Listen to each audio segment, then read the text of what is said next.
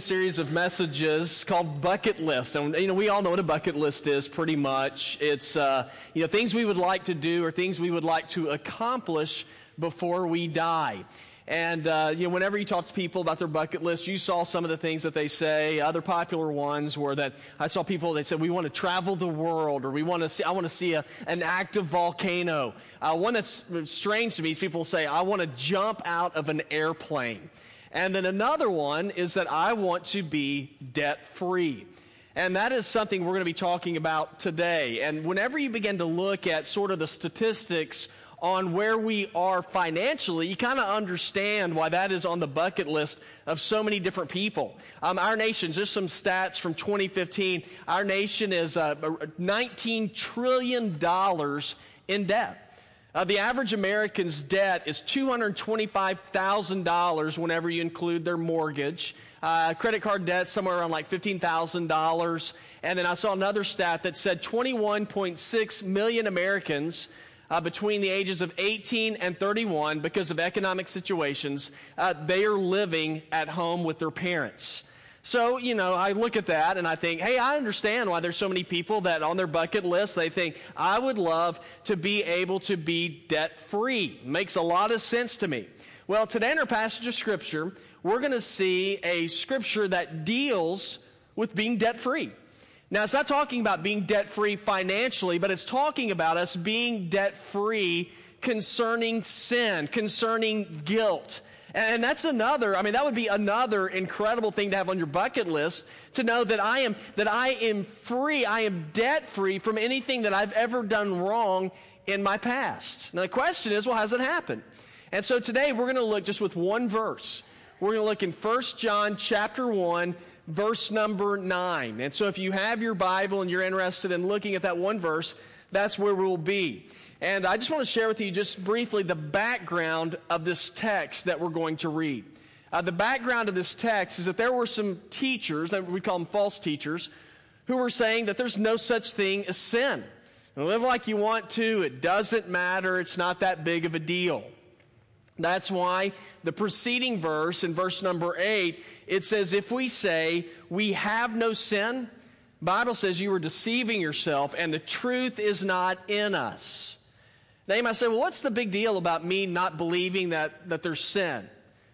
What's wrong with that? Well, what's wrong with that is that means that we are stepping out of bounds, or we're stepping outside of guidelines that God has set up. And God says when you step out of bounds, whenever you do things that are contrary to my leadership, contrary to what I say, God says there's a price to pay for that. There are penalties that come with that. And so we need to acknowledge and understand there is such a thing as sin, and we've all sinned.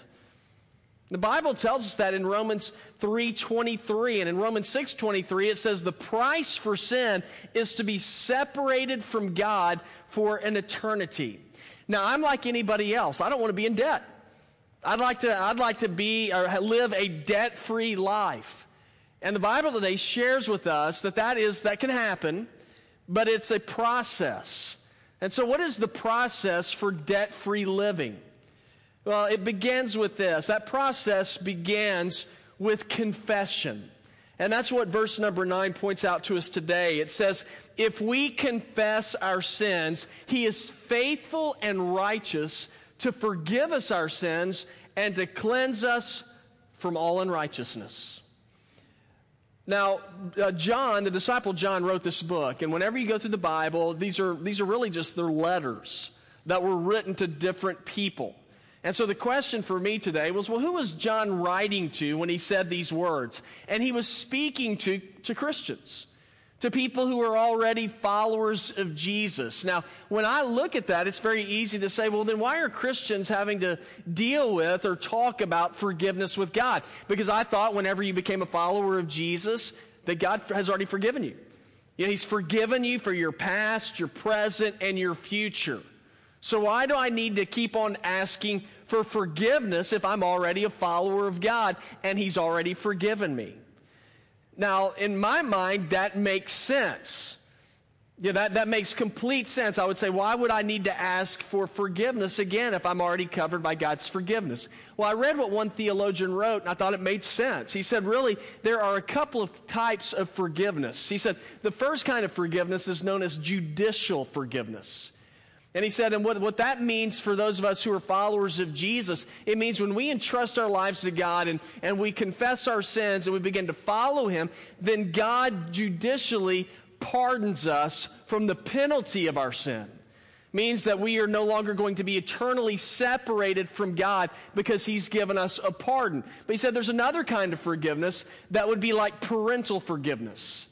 And that is that it's as follows. If you're a follower of Christ, you know that you're not perfect. You know that you don't quit sinning. Now the goal is you don't sin as much and you're convicted, but you still sin. But whenever you sin, what happens is that we kind of mess up our relationship with God. And so God says that relationship needs to be restored. And so as believers, we need to come to God and acknowledge where we've sinned against Him so that our communication line can remain intact. It'd be like parental forgiveness. Let me give an example of this. For those of you who are parents, you'll understand this. I have 3 children. Now, no matter what my children do, no matter how they live, no matter where they go, they will always be my children. For better, for worse, mine and Emily's DNA is implanted in our children. They might not want to look like me, have the incredible athletic ability that I have, but they are always going to be my children. Now, they will always belong to me. But there are times when our relationship can get off track. And when that happens, it's whenever they, believe it or not, there have been times when my children have actually been disobedient to me and Emily. Now, when that has happened, which I can even think of yesterday. But when that has happened, Emily and I have to practice something in order to get them back on the right track. We practice discipline. And our children, if the communication line is going to get back where it should be, there needs to be an acknowledgement on their part. Hey, we've stepped outside of the boundary here, and now we want to rectify it. We want to be right with you again. Now, that is the kinds of forgiveness that God has. There is a judicial forgiveness, and there's a parental forgiveness. And so before that forgiveness begins to take place, we have to look at verse number 9. If debt-free living is going to occur, we follow the steps that we're given in this text. It says, if we confess our sins. And I'd like to start out by just paying attention to that very first word there. It is the word if we confess our sins. Now what does that mean? Well, to me the word if indicates choice. It means that we have the opportunity, we have the decision to make whether or not we're going to be obedient to the leadership of God. It is a choice that we get to make. The Bible points out choices all the time. As a matter of fact, in Joshua 24:15, Joshua told the Hebrew people, he said, choose for yourselves this day whom you will serve. He said, you have a choice. Who are you going to serve? You're going to serve God? You're going to serve God, or are you going to serve yourself? Another example of this is in Romans 6:12. It says, therefore, you do not let sin reign in your mortal body. It means we have decisions to make. Now, you might say, well, what if I make the choice to move out of debt? What do I do? If I want to move out of debt with God, what do I do? Well, it says if, so you make a decision. What am I going to do? And the second part is this. It says we are to confess our sins. Now that word confess, it means to say the same thing as God does. It's not to look at our sin as, it's not that big of a deal. Hey, I just messed up a little bit. It's to look at our sin the way God does. You know how God looks at sin? He looks at sin as it's devastating. He looks at sin as it is something that separates us from Him. And so sin, the confession, is an acknowledgement on our part. God, I understand that when I don't live as you've called me to live, God, it is an offense to you. And so I want to confess that I might be made right with you. Now, let me share with you a story, or actually something I read in a journal I thought was interesting. It's about hand washing. and about how important it is. In 1818, the childbirth rate, mortality rate for mothers in childbirth was 1 out of every 6 mothers would die in childbirth. It's like astonishing, 1 out of every 6. Now, there was a doctor named Semmelweis who figured something out. Now it's a little strange, gruesome a little bit, but hang with me. What he would do, what typical doctors would do during this day is in the morning, they would work or they would do autopsies. And then after they would do that, they would go and work with mothers getting ready to give birth. And they didn't wash their hands. So what was the result of that? 1 in 6 mothers died with what was known as childbirth fever. Dr. Semmelweis thought there's got to be something to that. And so in the morning, before he would go to work with the mothers, he would wash his hands. His mortality rate went from 1 in 6 to 1 in 50. And so he began to tell the other doctors, guys, we got to do something. He said, before you go to work with mothers, said, you've got to wash your hands. They thought he was crazy. And none of them would change. As a matter of fact, it took years before hand washing became something that was a regular practice among doctors. He told the doctor, he said, I'm not asking you to do anything earth-shaking. I'm simply asking you to wash your hands.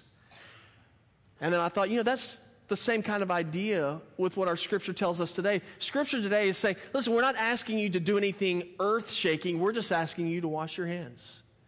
We're asking you to come before God and to say, God, I am confessing, I'm understanding that there are problems, there's a disease of sin in my life. And Lord, I need to be washed from that. Because if we don't deal with it, it's like a 1 in 6 mortality rate, except for with sin, it's 1 in 1.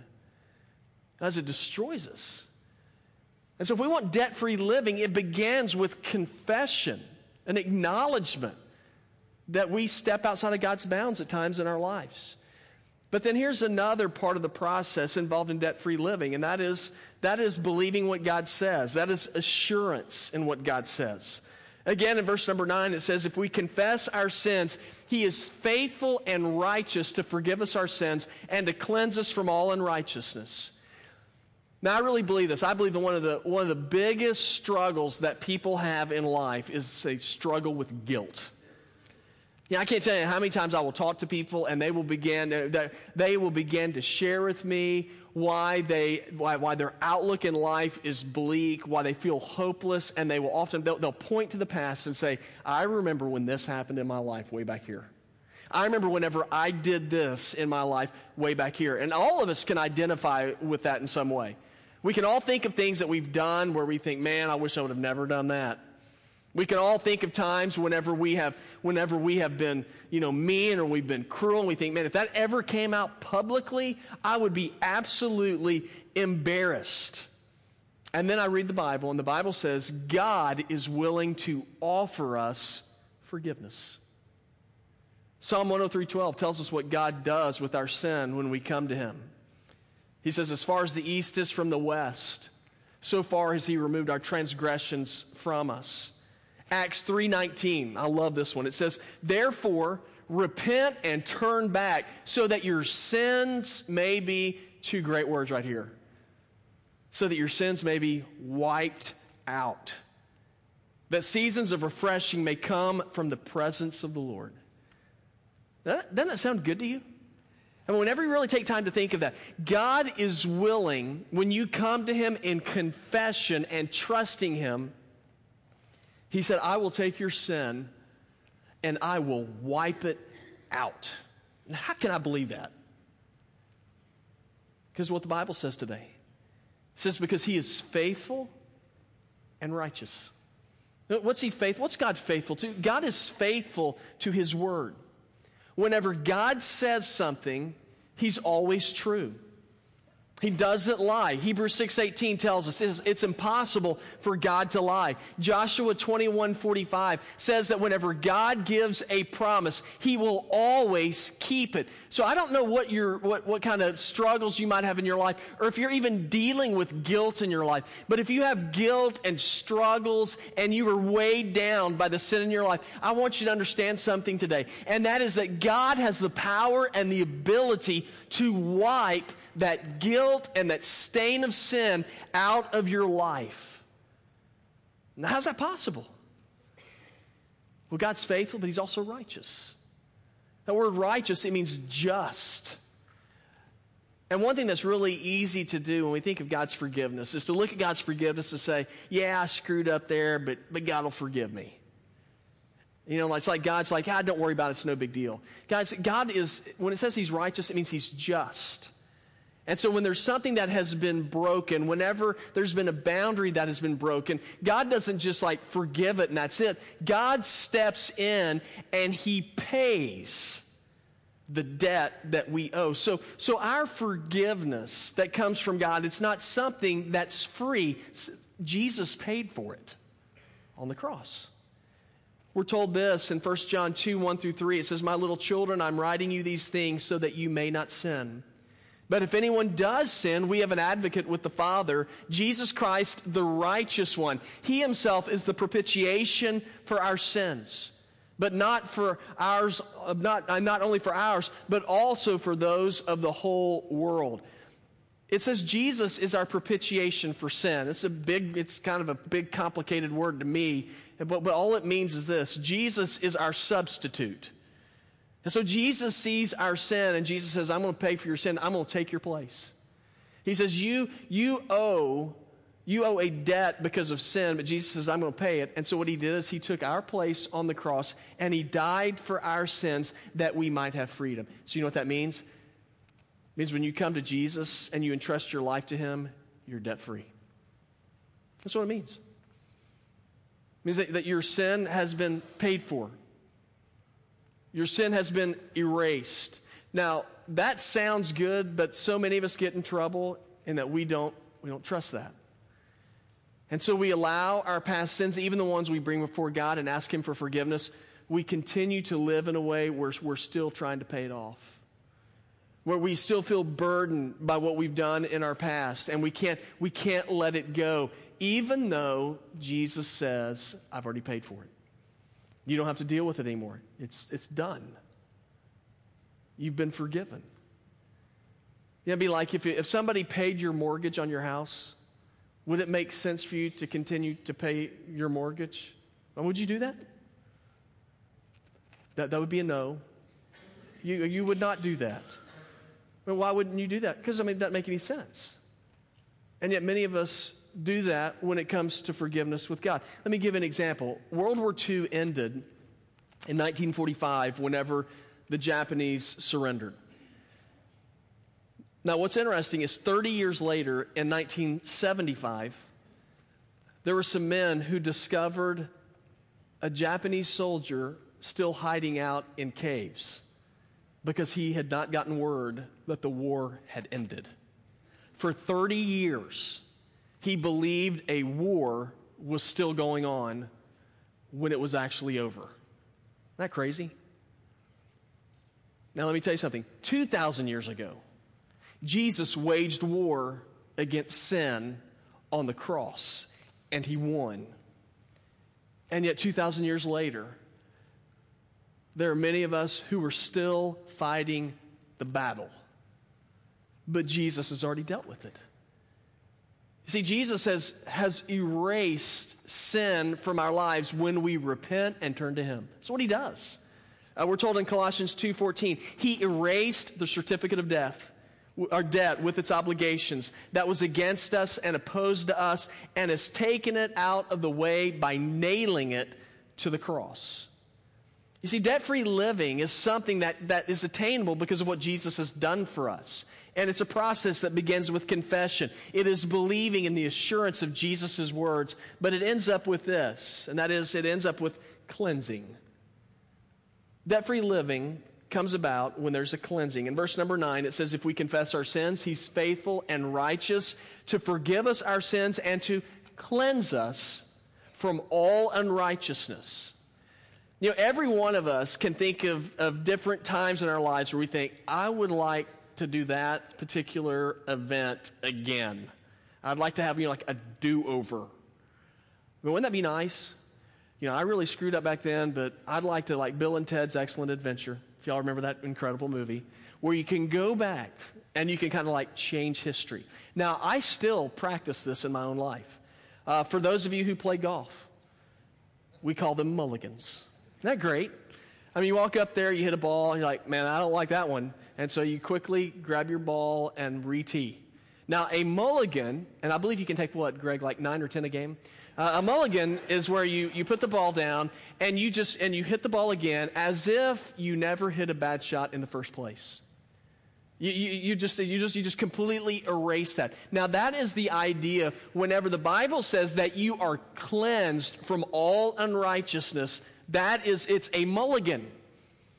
It's as though you never hit a bad shot in the first place. Now, the Bible says we've all sinned. Romans 6:23 says the wages of sin is death. But whenever we call out to God for a do-over, for forgiveness, and we repent, you know what God does? He erases it. He doesn't count it against you. Isaiah 1:18 says, come, let us discuss this, says the Lord. Though your sins are like scarlet, they will be as white as snow. Though they are as red as crimson, they will be like wool. Jesus is saying that when we come to him for forgiveness, acknowledge our sins, confess it to him, turn away from it, then he says, what I do is I take your stained, sinned life and I restore you to a place as though you are completely innocent. Now, how awesome is that? It's been wiped away. You're clean.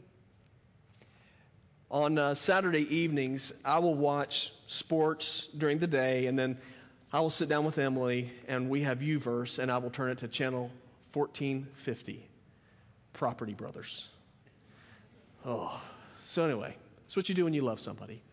And so we'll watch Property Brothers. What they do is they and then there's another show, flipping houses. I don't know what it's called. Anyway, so they change these houses. What they do is they buy property. And typically what they do is they go out and they look for this house that looks like just like a piece of garbage, right?